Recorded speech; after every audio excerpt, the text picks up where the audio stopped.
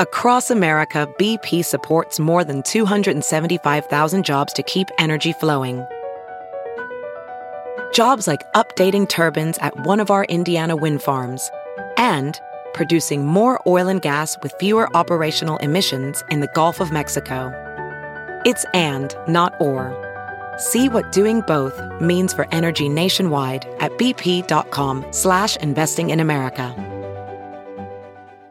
Have you heard you can listen to your favorite news podcasts ad-free? Good news. With Amazon Music, you have access to the largest catalog of ad-free top podcasts included with your Prime membership. To start listening, download the Amazon Music app for free or go to amazon.com/ad-free news podcasts. That's amazon.com/ad-free news podcasts to catch up on the latest episodes without the ads.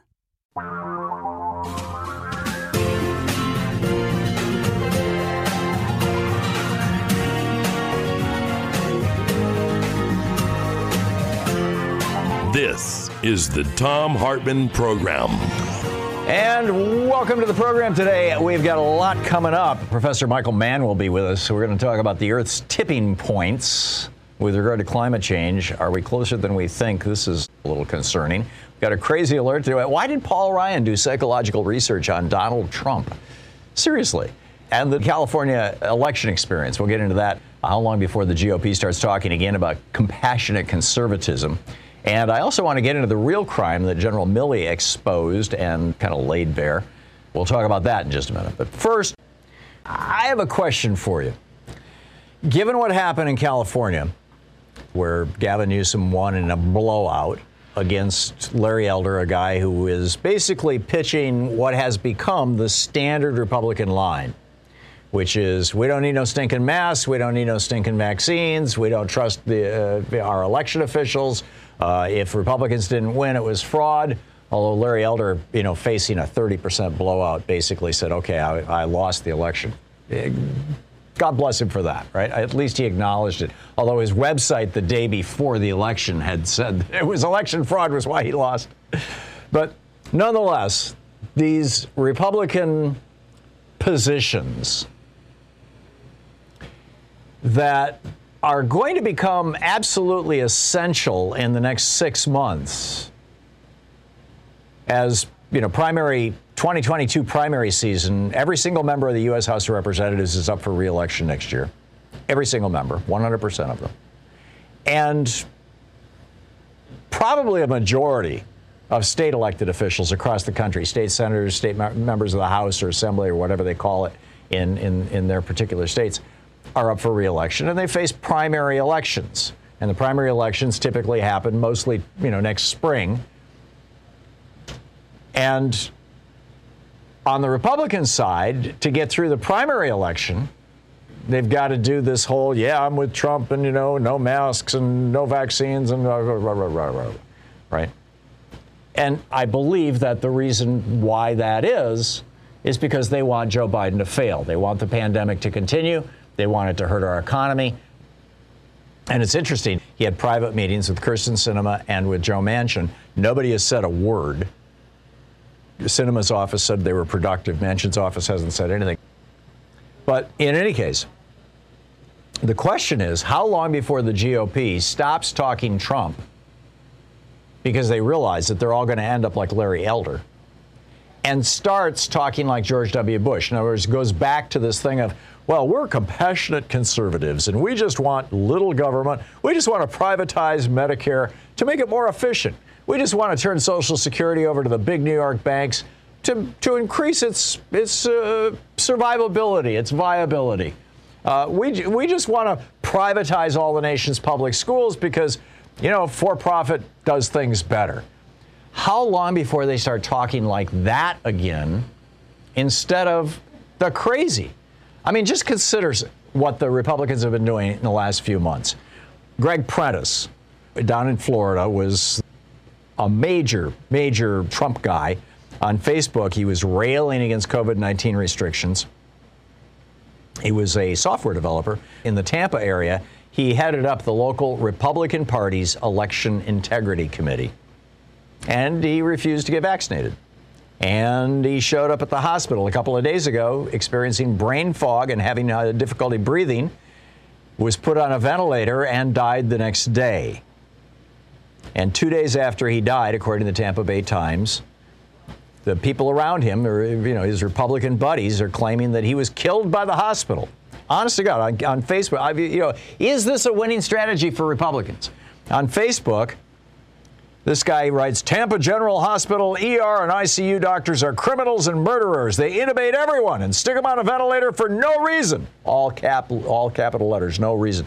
Just out of precaution, as the doctor told me, without consent from the family. Tampa General Hospital is evil. We lost Greg Prentice, a mentor to many in Hillsborough County, due to the engineered virus. Really? You think this is going to, I get it. There's the QAnon crazies, but you think this is going to go beyond that? And then, take this the step beyond this.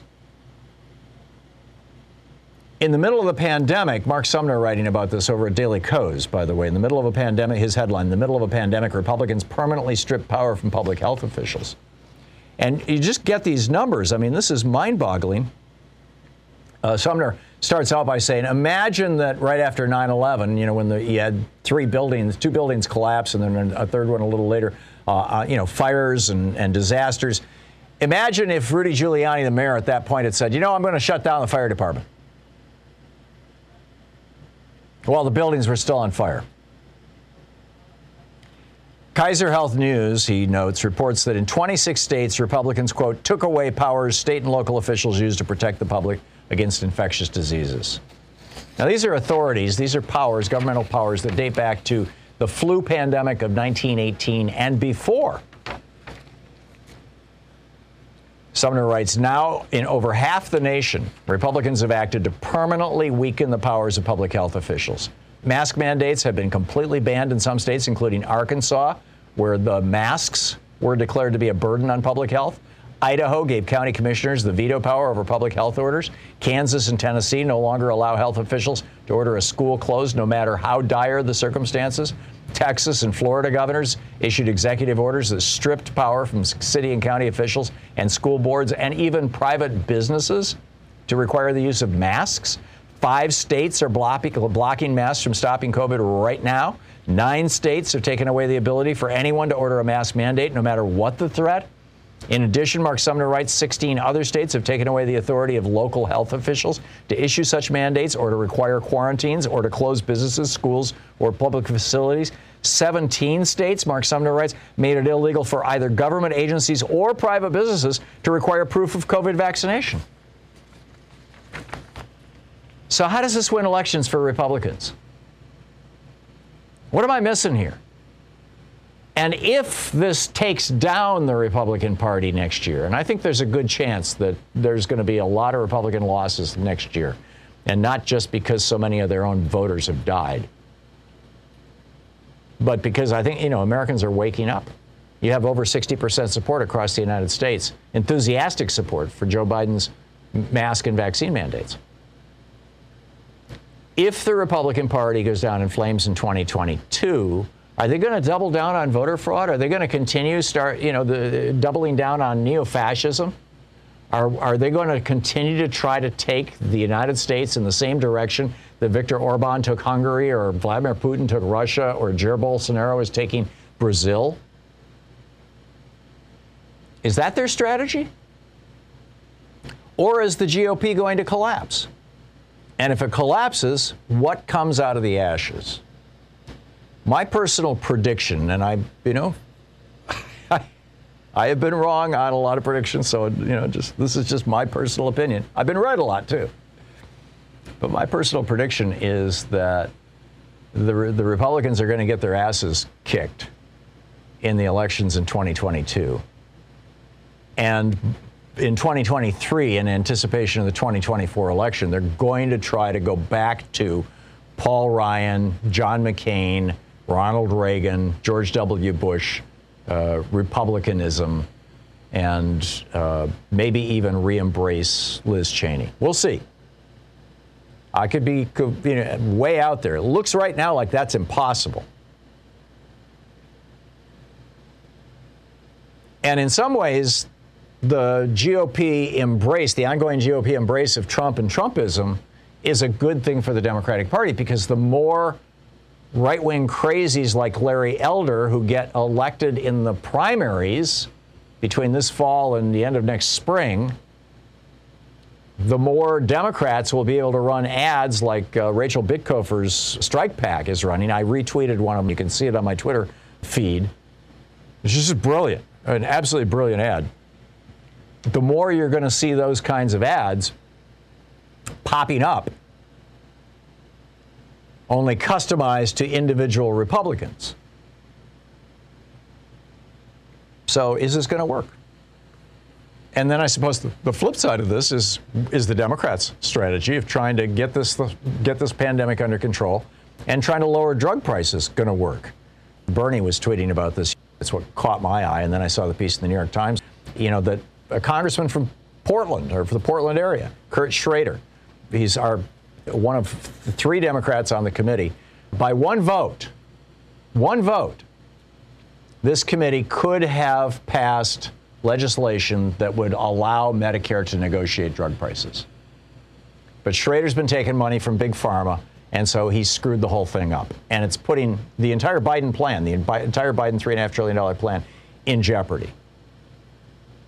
Because our sellout Democratic congressman here from Oregon decided that the money from Big Pharma was more important to him than it makes me crazy. I tweeted him.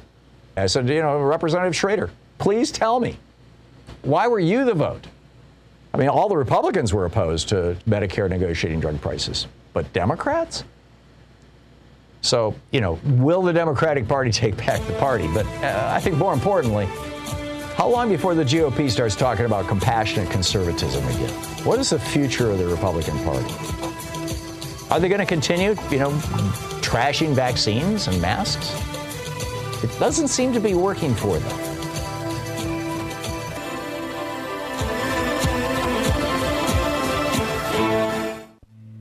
This is the Thom Hartmann Program.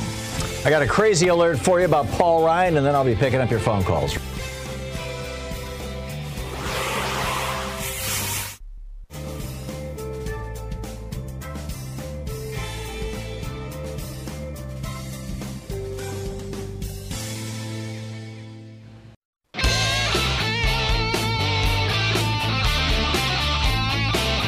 Okay, our crazy alert for the day. Paul Ryan studies psychology. Seriously. Paul Ryan was Speaker of the House, the head Republican in the U.S. House of Representatives when Donald Trump won the election in 2016. Or won the Electoral College technicality. He actually lost the election by 3 million votes. And I think we need to say that over and over and over again. When in 2016, when Donald Trump lost the election by 3 million votes, but became president through the technicality of the Electoral College, Paul Ryan was Speaker of the House and, head Republican. And a friend of his, a donor of his, who was based out of New York City, actually, a rich guy who happened to be a doctor, reached out to Paul Ryan and said, you need to, quote, you need to understand what narcissistic personality disorder is in order to deal with Donald Trump. End quote. There's a whole story about this. I mean, this is from Bob Woodward's book. So at first Ryan was like, what? Narcissistic personality disorder? Come on. Why do I have to study psychology just because Donald Trump got elected? But he did. He at least Googled it. And what he found was that, oh, my God, Donald Trump actually is a pathological narcissist. He actually is mentally ill. And so Ryan started digging through this psychology of narcissism, of narcissistic personality disorder. And out of that, and the thing that actually closed the deal for Paul Ryan, ultimately, according to Bob Woodward and Robert Costa's new book, is that Trump couldn't understand why he should denounce neo-Nazis who rallied in Charlottesville, because Trump said, these people love me. Why should I trash talk them? Why should I put them down? So, your crazy alert. Yes, Paul Ryan studies psychology. How weird does it get? Dave in New Brunswick, New Jersey. Hey, Dave, what's on your mind today? Hey, I heard on YouTube that there was a survey of what is important to you for your Republican representative, and 59% of Republicans said that understanding that Donald Trump was denied the presidency in 2020, which I think is insane. But I use this as proof to not only disagree with you, I just want to go a step further. Well, hang on just a second, Dave. Before you do that, couldn't that also mean that the Republican Party is just shrinking? I mean, you got 59% of what used to be. Even if it is, there were 72 million votes for Donald Trump in 2020. How much shrinking could it do? Yeah, okay, I'll give you that. And a lot of Democrats might be apathetic in the next election. Yeah, so we have about 30 seconds to the break, Dave. Your point? Well, my point is that once upon a time, we had Walt. I know this is a step, but I'll bring it to the Republican issue. Walt Disney went bankrupt 3 times, once after introducing Mickey Mouse. And the reason is he was able to come back is because society would cut people a break. We didn't have credit checks and whatnot. I'm using this as an example that people today just feel powerless, and therefore they need a sense of agency. So that's why they go for these crazy antics. So I get it. I totally get it. It's a populist response to neoliberalism, is the way that a political economist or a political analyst would put it. And I think you're absolutely right, Dave. And it's why, by the way, Bernie did as well as Trump in a lot of those states, in a lot of these very red states, like West Virginia. Here on the Thom Hartmann program, speaking the truth to multinational corporations, we'd really rather you didn't know.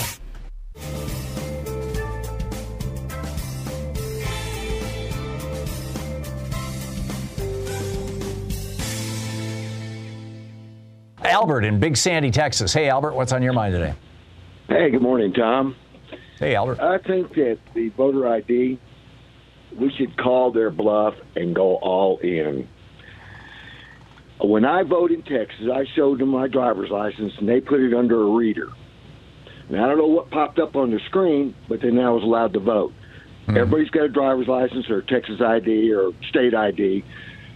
If you use your ID, the address on your driver's license is the precinct you vote in, you can get rid of the greater voter suppression tool, and that is voter registration. If you're not registered to vote, you can't vote. Now, how are you going to refuse somebody to vote because they're not registered to vote? Well, except for North Dakota. North Dakota does not require voter registration. You just show up and vote. There you go. That's right. That's the way it should be throughout the whole country. I agree. Voter registration was put into place back in the 1800s, in the late 1800s, as a way of basically keeping out black people. And, this is before the failure of Reconstruction in 1876. Well, voter registration can be used as a party tool that if you want to vote in the party primaries, you have to be registered with them. Right. But as far as the general, because that's a private club, they can let anybody, whoever they want to, vote in their primary. Although the states do administer those elections, and that's why that bleed over is happening. Yeah. Yeah, but being able to remove people off of the voter registration without you knowing about it for some reason like, oh, you didn't vote in 4 years. Right. That's just not right. I know, but the Supreme Court said it's, when Ohio was doing that, when the Republicans, Secretary of State in Ohio was just wiping out voters in black areas in some of Ohio's largest cities, the Supreme Court said that's cool. Yeah, and that needs to be stopped. Yeah, I agree. I agree with you, Albert. I absolutely agree. Thank you very much for the call. And that's why we need, the John Lewis Voting Rights Act and whatever the replacement for H.R. 1 that the Democrats are coming up with. Now Joe Manchin's on this thing. Hey, let's bring it on. Let's do it. This is the Thom Hartmann Program. Back with more of the news of the day and your calls. I got to tell you about General Milley, my thoughts on General Milley, too.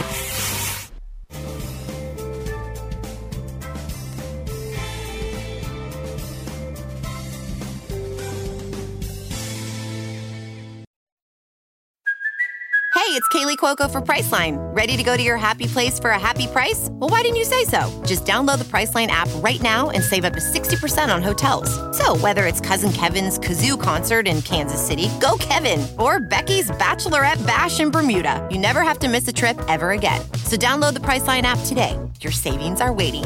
Go to your happy place for a happy price.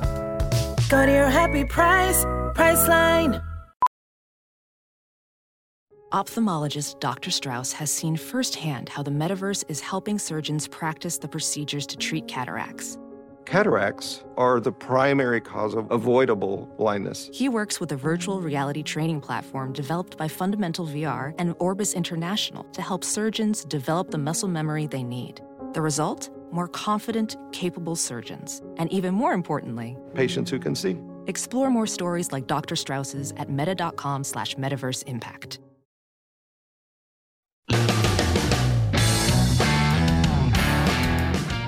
So, welcome back. All right, Bob Woodward's book has dropped, and Robert Costa, they wrote it together. And in this book, they are citing the apparent fact that General Mark Milley, on two different occasions, basically stepped in to stop, either prevent Donald Trump from starting a war, or actually reached out to his contemporary in China about how we were not going to strike China, that he was going to prevent Donald Trump from trying to use an international incident to maintain his own power. And he did this because he was hearing chatter that China was freaked out and they were thinking maybe they should do a preemptive strike or something like that. And he was like, let's just cool this all down. Now, in doing that, the Joint Chiefs, the Constitution doesn't have any mention of the Joint Chiefs. The Joint Chiefs is not in the command structure for declaring war or engaging in war, and it's not covered by the authorization to use military force. So what Milley did was almost certainly unconstitutional and possibly even illegal. And so he's getting all kinds of crap for it, but he's not the true villain here. And it's not the advisors to Donald Trump who are the true villains either. I get it. You know, Roger Stone was advising Trump on all this. He came up with the whole Stop the Steal thing back in 2016 when they thought that Trump was going to lose to Hillary Clinton. That's when they were ready to roll out Stop the Steal. They had branded it and everything. They had a website. But, and he was also an advisor to Nixon. And back when Nixon was president, James Schlesinger, his defense secretary, did essentially the same thing Mark Milley did.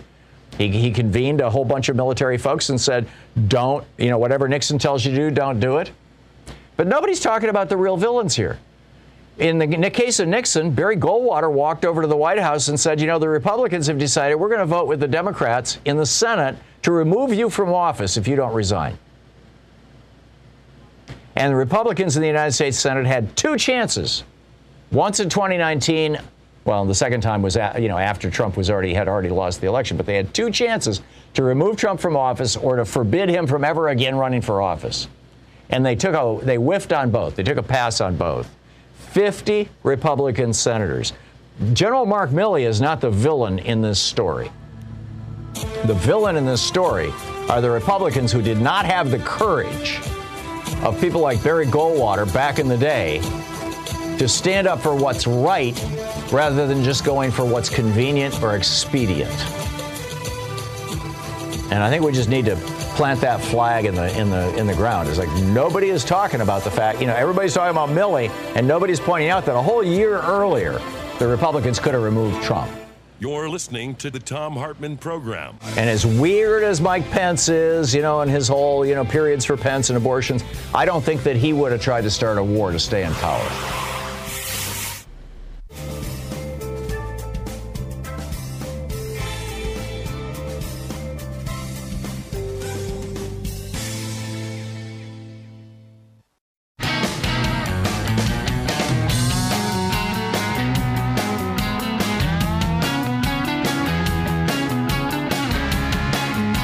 So let me just be very clear.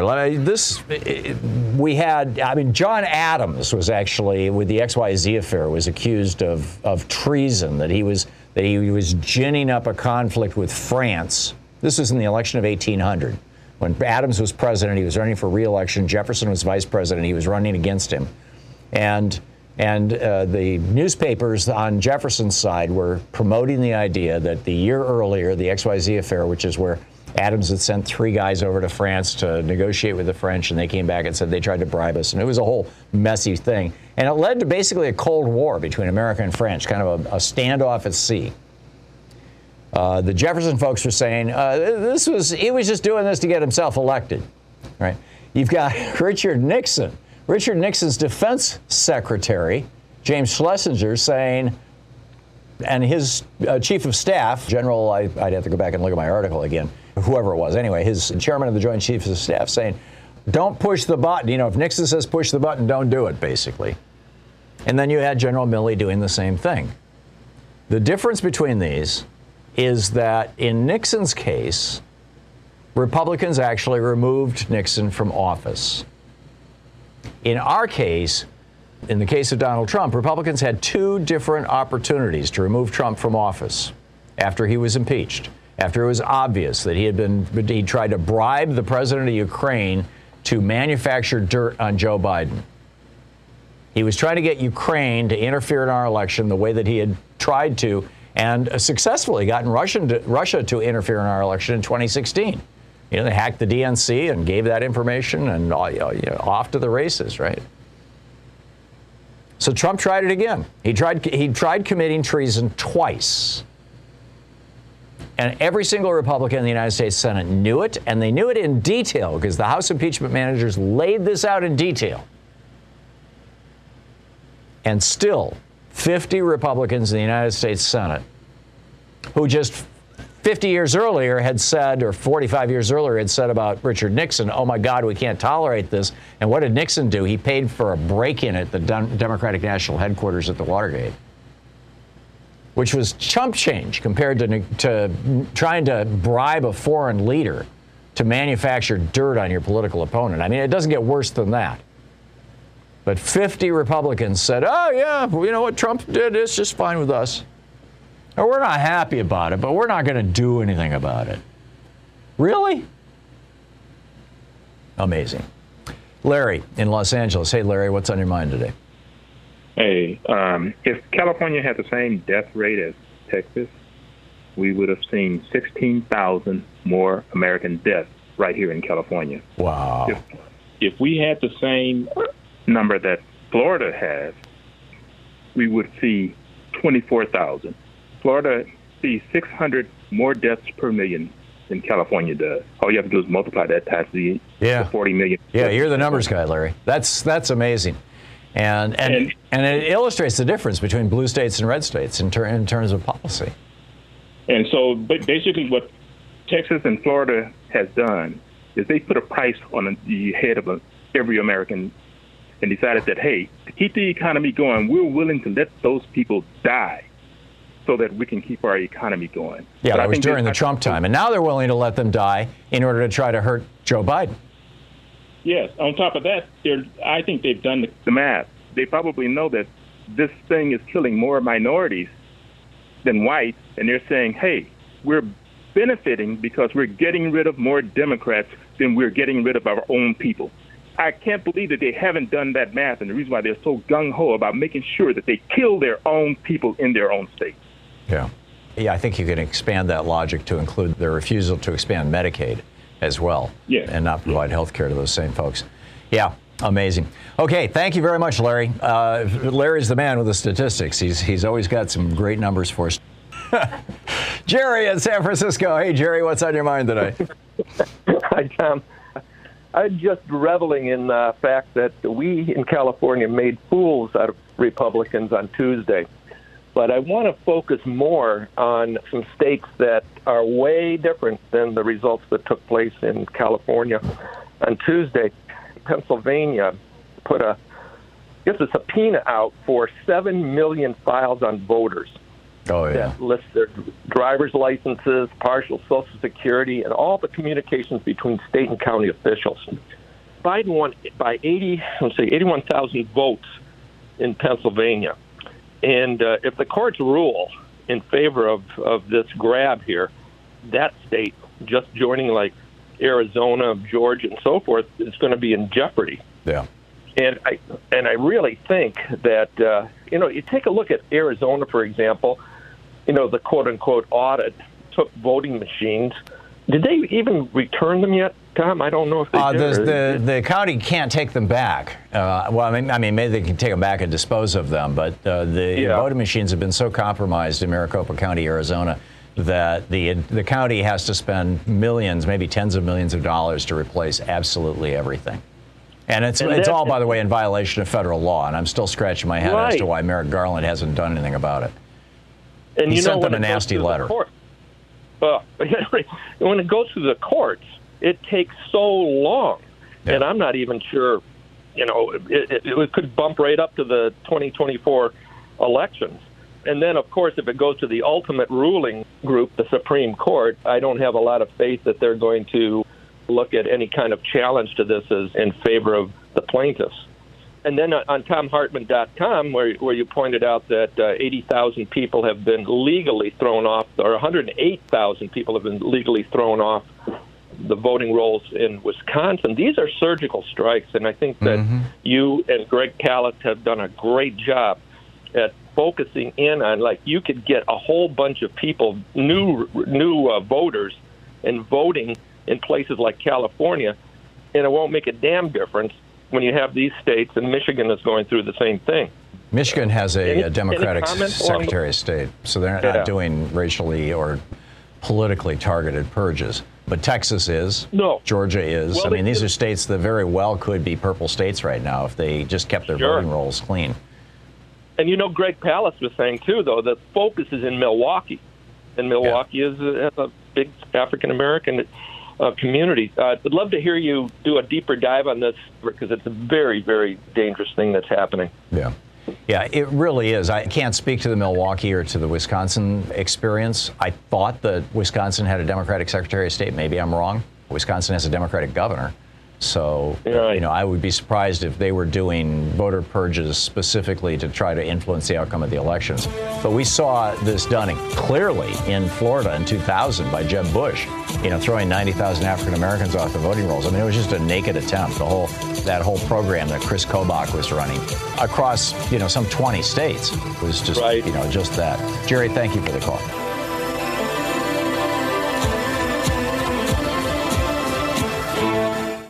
Dave in Federal Way, Washington. Hey, Dave, what's on your mind today? Yeah, hey, Tom.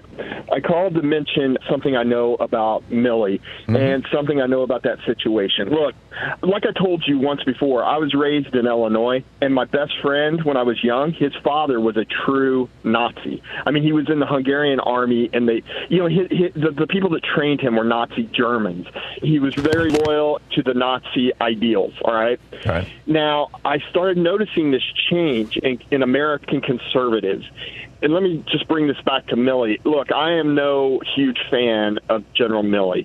But Trump and his advisors, they started using these tactics. Like, remember Andrew McCabe? What took him down?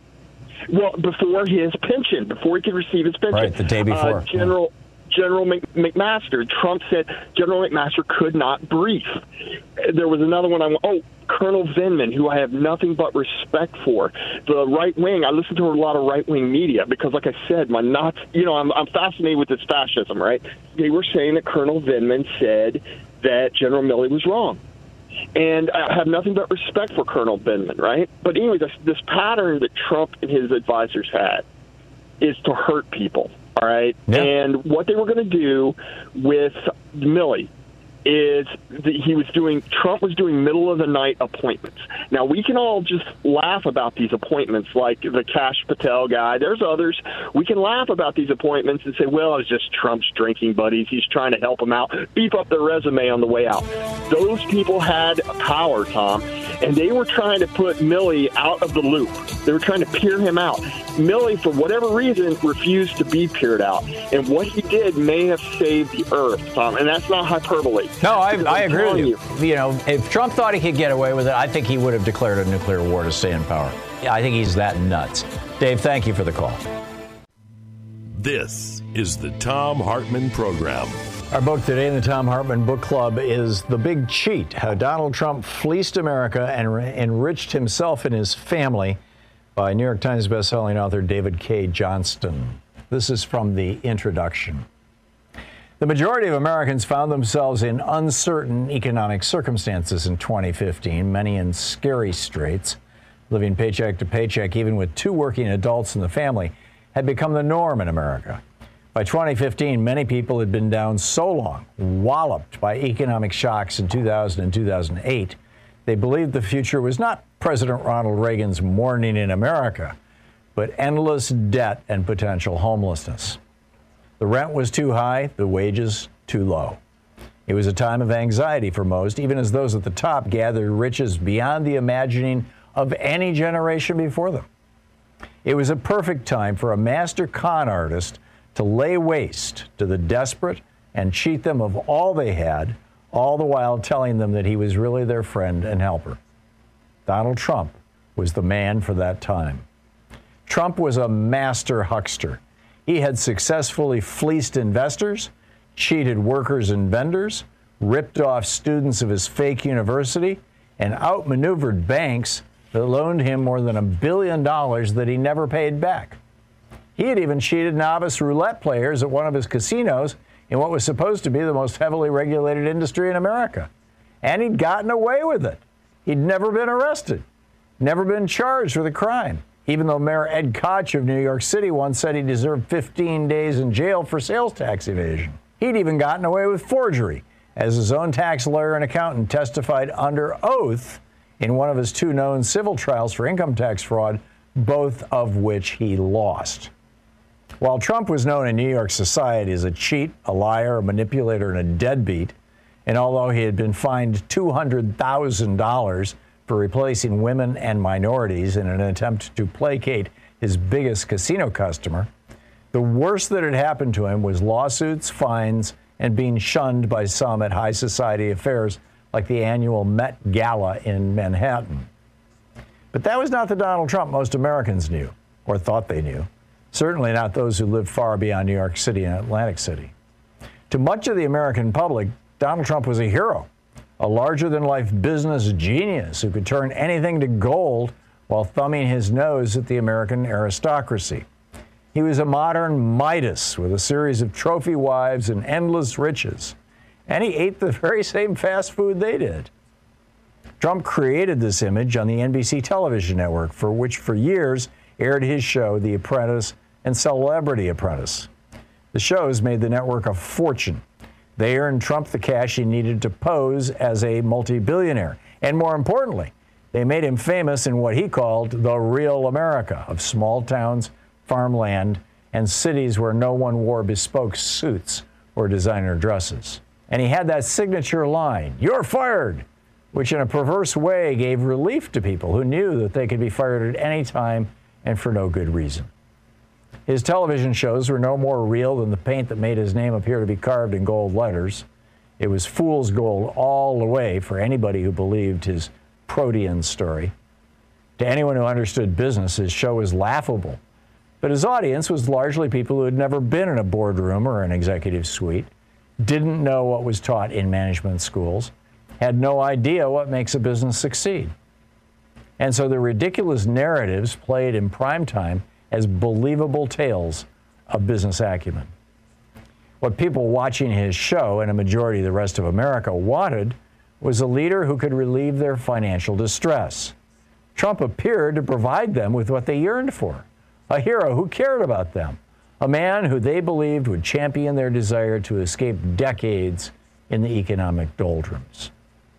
The year that Trump came down the escalator at Trump Tower to announce his campaign for the presidency, the economy was actually on the mend, but not fast enough to make up for the devastation caused by the first dot-com bubble bursting at the turn of the century, and then by the 2008 Great Recession, which by some measures caused more harm than the Great Depression of the 1930s.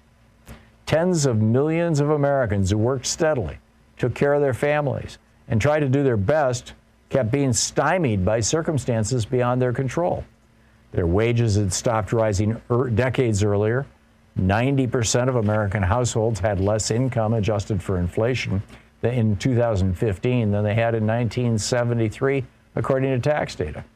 Even in households with 2 working adults, many people struggled to keep afloat. The vast majority of Americans had no savings and more than a few relied on payday lenders who charged interest rates that a few decades before would have earned them prison sentences for usury. By 2015, those interest rates had been legitimized by the courts, Congress, and state legislatures. Health insurance plans didn't even fully cover routine care anymore. Pensions were disappearing.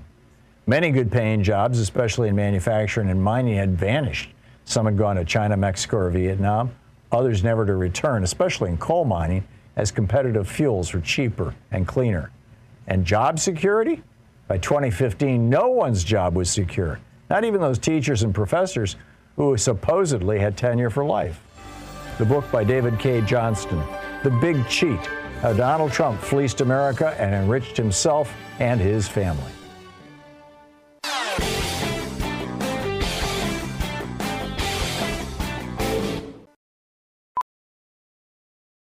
Welding instructor Alex DeClaire knows VR training platforms like ForgeFX help students master their skills. There's a big learning curve with welding. Virtual reality simulates that exact muscle memory that they need. Learn more at meta.com/metaverseimpact. As you write your life story, you're far from finished. Are you looking to close the book on your job? Maybe turn a page in your career? Be continued at the Georgetown University School of Continuing Studies. Our professional master's degrees and certificates are designed to meet you where you are and take you where you want to go. At Georgetown SCS, the learning never stops, and neither do you. Write your next chapter. Be continued at scs.georgetown.edu/podcast. And welcome back. Thom Hartmann here with you. And on the line with us is our old buddy, Dr. Michael Mann. He is one of the world's top climate scientists, distinguished professor of meteorology and the director of the Earth System Science Center at Penn State University, a member of the National Academy of Sciences and recipient of the Tyler Prize, author of several books, including his most recent, The New Climate War, which is absolutely brilliant. And I want to get him back one of these days soon just to do a really deep dive on that book. Michael Mann with 2 N's.net is his website, and you can tweet him at Michael E. Mann. Dr. Mann, welcome back to the program. It's so good to have you, and thanks for hanging out with us. Thank you, Tom. It's always a pleasure to be with you. Great. So where to start? Let's start with tipping points. I believe it was George Monbiot wrote a piece about this a couple of weeks ago in The Guardian, suggesting that when you look at what seem to be stable systems, like if you spin a top on a table, the little toy, it'll spin and it'll look like it's stable for a little bit, and then it'll start to wobble, and then all of a sudden it'll fall over. And that wobble is an indication that it has hit the tipping point where the momentum of the spin can no longer sustain the vertical, resistance to gravity. And that dynamic of instability, hearkening tipping points, holds true across all kinds of systems, from biological systems, illnesses, to geologic systems, to spaceships. Just name it. And was raising this concern that we're seeing climate instability that seems unprecedented. And might that augur that we're closer to tipping points than we think? Your thoughts, sir? Yeah, sure. Let's unpack that a little bit. There are tipping elements within the climate system. The average temperature of the Earth, we don't foresee that going through a tipping point. The more carbon we burn and put into the atmosphere, the more the planet warms up. And the climate models have done an excellent job in capturing that warming, predicting that warming. But there are other components, other things that are set in motion as a result of that warming that do contain what we sometimes call nonlinearities, that do contain threshold-like behavior, where if you push them up to a certain point, they sort of continue to stay with you, but then you push it a little bit more, and off down the hill it goes. It's like a boulder that you push up the side of a mountain. Once it gets to the top of the mountain, all it takes is that one extra push, and it's going to go all the way down the mountain. Another analogy I like to use is a cliff. When you go off a cliff, it's not going to help you to have somebody take you back to the top of the cliff. You're done once you've gone off the cliff. And so we do fear that there are some tipping elements within the climate system. The temperature of the planet that seems to be a smooth quantity that increases as we increase the carbon pollution. The amount of sea ice in the Arctic, the good news there is while it's diminishing dramatically, and that's a real problem, if we stop the warming, in fact, if we were able to cool the planet back down, the sea ice would come back. It doesn't go through a tipping point. Here's the bad news. The ice sheets, the Greenland ice sheet, the West Antarctic ice sheet, there are all sorts of mechanisms that govern the behavior of those ice sheets that exhibit that nonlinear behavior, that threshold-like behavior. Once you destabilize the ice shelves that are propping up parts of the West Antarctic ice sheet, then the ice starts to surge out into the ocean, and it becomes essentially unstoppable on the timescales that are relevant. Once that process is underway, you can't stop it. Even if you could cool the planet back down, it wouldn't stop. You set it in motion, and it sort of takes on a life of its own.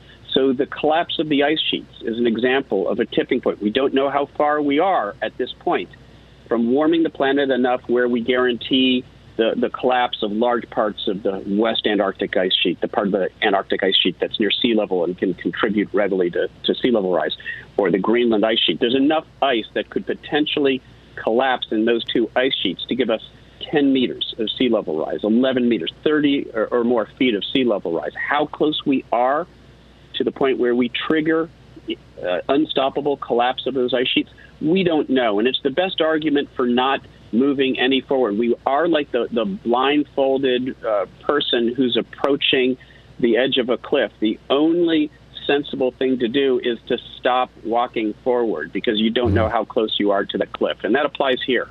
Yeah, that's a great metaphor. So what is the actual state of the Greenland ice sheets? I saw a photo, actually, that kind of went viral maybe 2 weeks ago of one of the big ice sheets in Greenland that was blue instead of white, and indicating that this is like there's a massive amount of meltwater here, and we need to be concerned about this. Yeah, it was raining at the summit of Greenland a few weeks ago. We've never seen that before. It shouldn't be raining up there at the highest elevation, the sort of center of the Greenland ice sheet, one of the coldest parts of that ice sheet. And so that's a wake-up call that we are seeing melting at the surface of the Greenland ice sheet. Back in 2012, for the first time on record, the satellites were able to measure melting at the surface of the Greenland ice sheet over the entire ice sheet, all the way up to the summit in North Greenland. And what that means is that the process of melting is underway. It doesn't mean that the ice sheet has melted, but that we're starting to see the process of melting, which we call ablation, outpace what we call accumulation. There's been a long-term sort of balance when it comes to these ice sheets between the amount of snow that accumulates and the amount of melting at the periphery of the ice sheet. And that balance keeps the ice sheet in sort of a stable configuration. What we've done now is we've tipped the balance. There's more melting taking place. There isn't nearly enough accumulation to make up for that. And so we're measuring the loss of ice from the Greenland ice sheet. In fact, in July of 2 years ago, July, I believe it was 2019, in 1 month, in just that 1 month of July, there was enough melt from the Greenland ice sheet to raise global sea levels by a measurable amount, by a visually measurable amount, about a half a centimeter. If you were looking very carefully, you could actually see that rise. And that tells us that we are now seeing the beginning of that process of collapse of these ice sheets and decades ahead of schedule. The critics love to cite uncertainty, but the uncertainties have not broken in our favor. They've broken against us. As we learn more, as we put more of these processes into the climate models, as we see what's happening in the real world, we are becoming aware that some of these impacts are indeed playing out faster than we predicted. And that's not good news. Yeah, it's very much not good news. I know we've discussed this before, but I think it bears revisiting. That's not the only consequence. Rising sea levels, and we live here in Portland, and most of Portland is probably not more than 30 or 40 feet above the Columbia River. And the Columbia River, just 100 miles down the road, hits the Pacific Ocean. If the oceans go up, the river goes up, I'm assuming, and we're in trouble. I mean, there's just all over the country, there's going to be people who are in trouble from that. But that rising sea level isn't the only consequence. There are also ocean currents that affect our weather patterns. Can you speak to that? The fact that the Greenland ice sheet is losing ice sooner than we expected means there's more fresh water that's being dumped into the North Atlantic as that ice melts and flows into the North Atlantic Ocean. That fresh water is lighter than the salty waters that you typically find at those latitudes, and so that decreases the density of the waters at the surface, and that inhibits the sinking motion, which is driven by those dense, cold, salty waters. So you make the surface of the ocean there fresher. You inhibit the sinking motion that drives the so-called ocean conveyor, the great ocean conveyor, this warm current that we sometimes equate with the Gulf Stream, but it's really a larger current that actually continues on north into the North Atlantic, heading towards Iceland, and warms parts of Europe, warms parts of Greenland, warms parts of eastern Canada, the coastal eastern Canada, maritime regions of North America. And so that current system plays a very important role in those regional climates. And if you collapse that current system, then you can have a pretty dramatic impact on those regional climates. Now, you won't get another ice age like the movie The Day After Tomorrow. That movie was a caricature of the science. But what you would do is decrease the mixing of ocean waters in the North Atlantic, which is one of our most productive regions in the world when it comes to biological productivity, when it comes to fish populations upon which we rely. For 25% of the world gets as its main source of protein, fish, and those fish populations would be negatively impacted in one of the most vital natural fisheries in the world. There's something else that comes into it, and it has to do with some pretty technical physics of how ocean currents work. But as that ocean current slows down or collapses, the sea level in the North Atlantic will actually change in response to that, and sea levels will come up along the east coast of the U.S. even more than we would expect. So you get extra sea level rise along the east coast of the U.S. Yeah, another not good news. Capital N, capital G, capital N.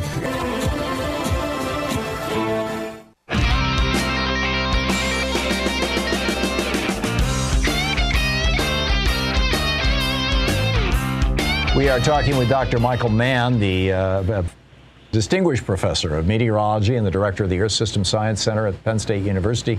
His new book, The New Climate War.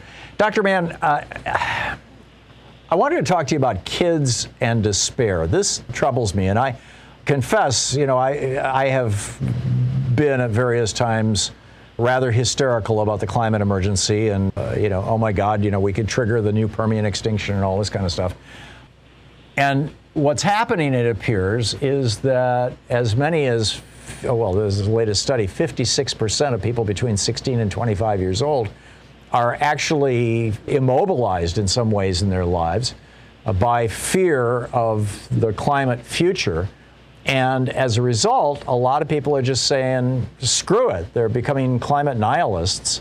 And, I'm not going to pretend, which is, of course, exactly what the fossil fuel companies want. We're past all the tipping points. There's nothing we can do. Speak to those folks, if you could, please. Yeah, thanks, Tom. It's really important. It is one of the main points in my book, in The New Climate War, is the danger of defeatism and despair now that denial itself is on the wane, because we can all see the impacts of climate change. So the fossil fuel interests, the polluters, know they can't get away with trying to convince us that climate change isn't happening. But they've turned to a whole new array of tactics in their effort to keep us from moving away from fossil fuels, moving toward renewable energy, clean energy. And so one of the tactics, in fact, is to sort of foment doom-mongering and despair-mongering, because if we truly believe it's too late to do anything about the problem, it potentially leads to disengagement, just the opposite of what we need. And it's understandable. We face this barrage of bad news in our news cycle today, much of it related to the damaging impacts of climate change these days with the devastating extreme weather events that we're seeing play out in real time. It's easy to be overwhelmed by that, and it's easy to fall victim to the sort of doom and despair and this idea that there's nothing we can do about the problem. But as you say, that plays right into the hands of the fossil fuel industry and the forces of inaction, the inactivists, as I call them in the book.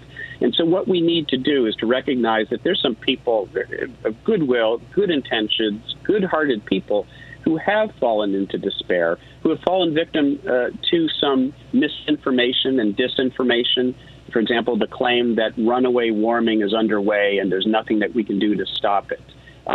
There are, prominent players in the climate space that continue to try to convince people of that, and it feeds this sense that it's too late to prevent catastrophic warming of the planet. But the science tells us it's not. The science tells us there's huge urgency, and we've been talking about that. We can see why it's urgent that we act now and react dramatically, but there is agency. There is still time to prevent the worst impacts from playing out. And so when you encounter people, friends, family members who have fallen into despair, help them understand the reasons why it isn't too late.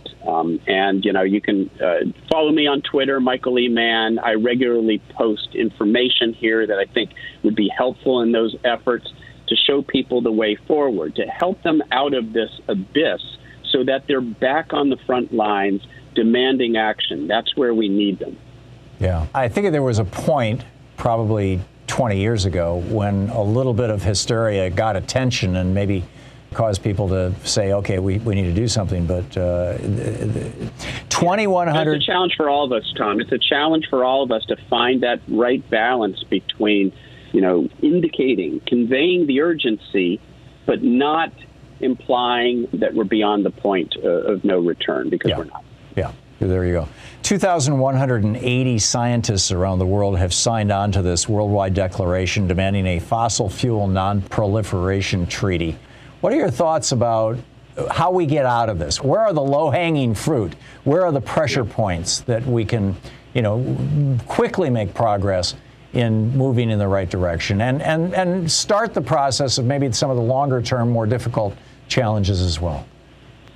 Yeah, thanks, Tom. I was proud to be the lead signatory on that letter, and I think it is time for politicians, for our elected representatives to act on our behalf rather than continuing to be enablers of the fossil fuel industry. We cannot allow any additional fossil fuel infrastructure. Even the conservative International Energy Agency a month ago or so came out and said, if we are to prevent catastrophic warming of the planet, more than 1 Celsius, 3 degree Fahrenheit warming of the planet, there can be no new fossil fuel infrastructure. And so it is time for us to demand that our politicians do not greenlight additional pipeline projects, do not continue to provide subsidies and other incentives to the fossil fuel industry, and instead provide those subsidies and incentives to renewable energy and put a price on carbon and block new fossil fuel infrastructure. These are all things that need to happen. We can't do them ourselves. We need our politicians to do it, and we need to elect politicians who will do it. Amen. Michael Mann with 2Ns.net is the website. You can tweet him and follow him at Michael E. Mann, M-A-N-N, on Twitter. And, of course, get his new book, The New Climate War. Dr. Mann, thank you so much for dropping by. It's great seeing you again. Thank you, my friend. Good talking with you.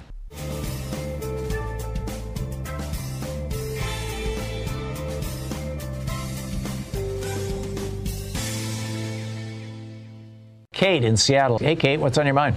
Hi, listen, I got to disagree with you in an enlightening fashion, and that is there are many, many local groups of local little people like me who are organized to put pressure on city government, on state government, on national government to enact policies that affect how we transport ourselves, how we build our buildings, how we construct our agriculture, how we monitor our water systems and our forests, how we promote our urban forests, and all of these things impact our carbon footprint in a positive way, and you need to become aware of these groups and maybe have some representatives from them to talk to. And a lot of this even started in Portland. Yeah. Portland has the whole organization going. You're right. I would encourage groups to form at a local level. You're absolutely right, Kate. You're absolutely right. And if I just glibly dismissed and said, why aren't we building these local groups by, flipping it to national politics, I was wrong. You're absolutely right, Kate. And there are some very, very effective groups all over the country who are doing this work, particularly here in Portland. Good, and I hope you would promote that concept along with the national and international work that has to happen. But the point that I thought I was trying to make was that it's political action rather than personal action that's going to save the world. And what you're saying is that these are political groups. It's not just a bunch of people getting together to recycle cans. They're getting together to push local politicians and change local policy. Exactly. Kate, thank you very much. Thanks for setting me straight and our listeners as well. I appreciate it. We will be back same time, same place. In the meantime, don't forget, democracy is not a spectator sport. It requires you.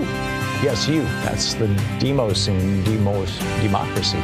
So get out there, get active, tag you're it. Have a great afternoon. Stay safe. And be good to yourself and people around you.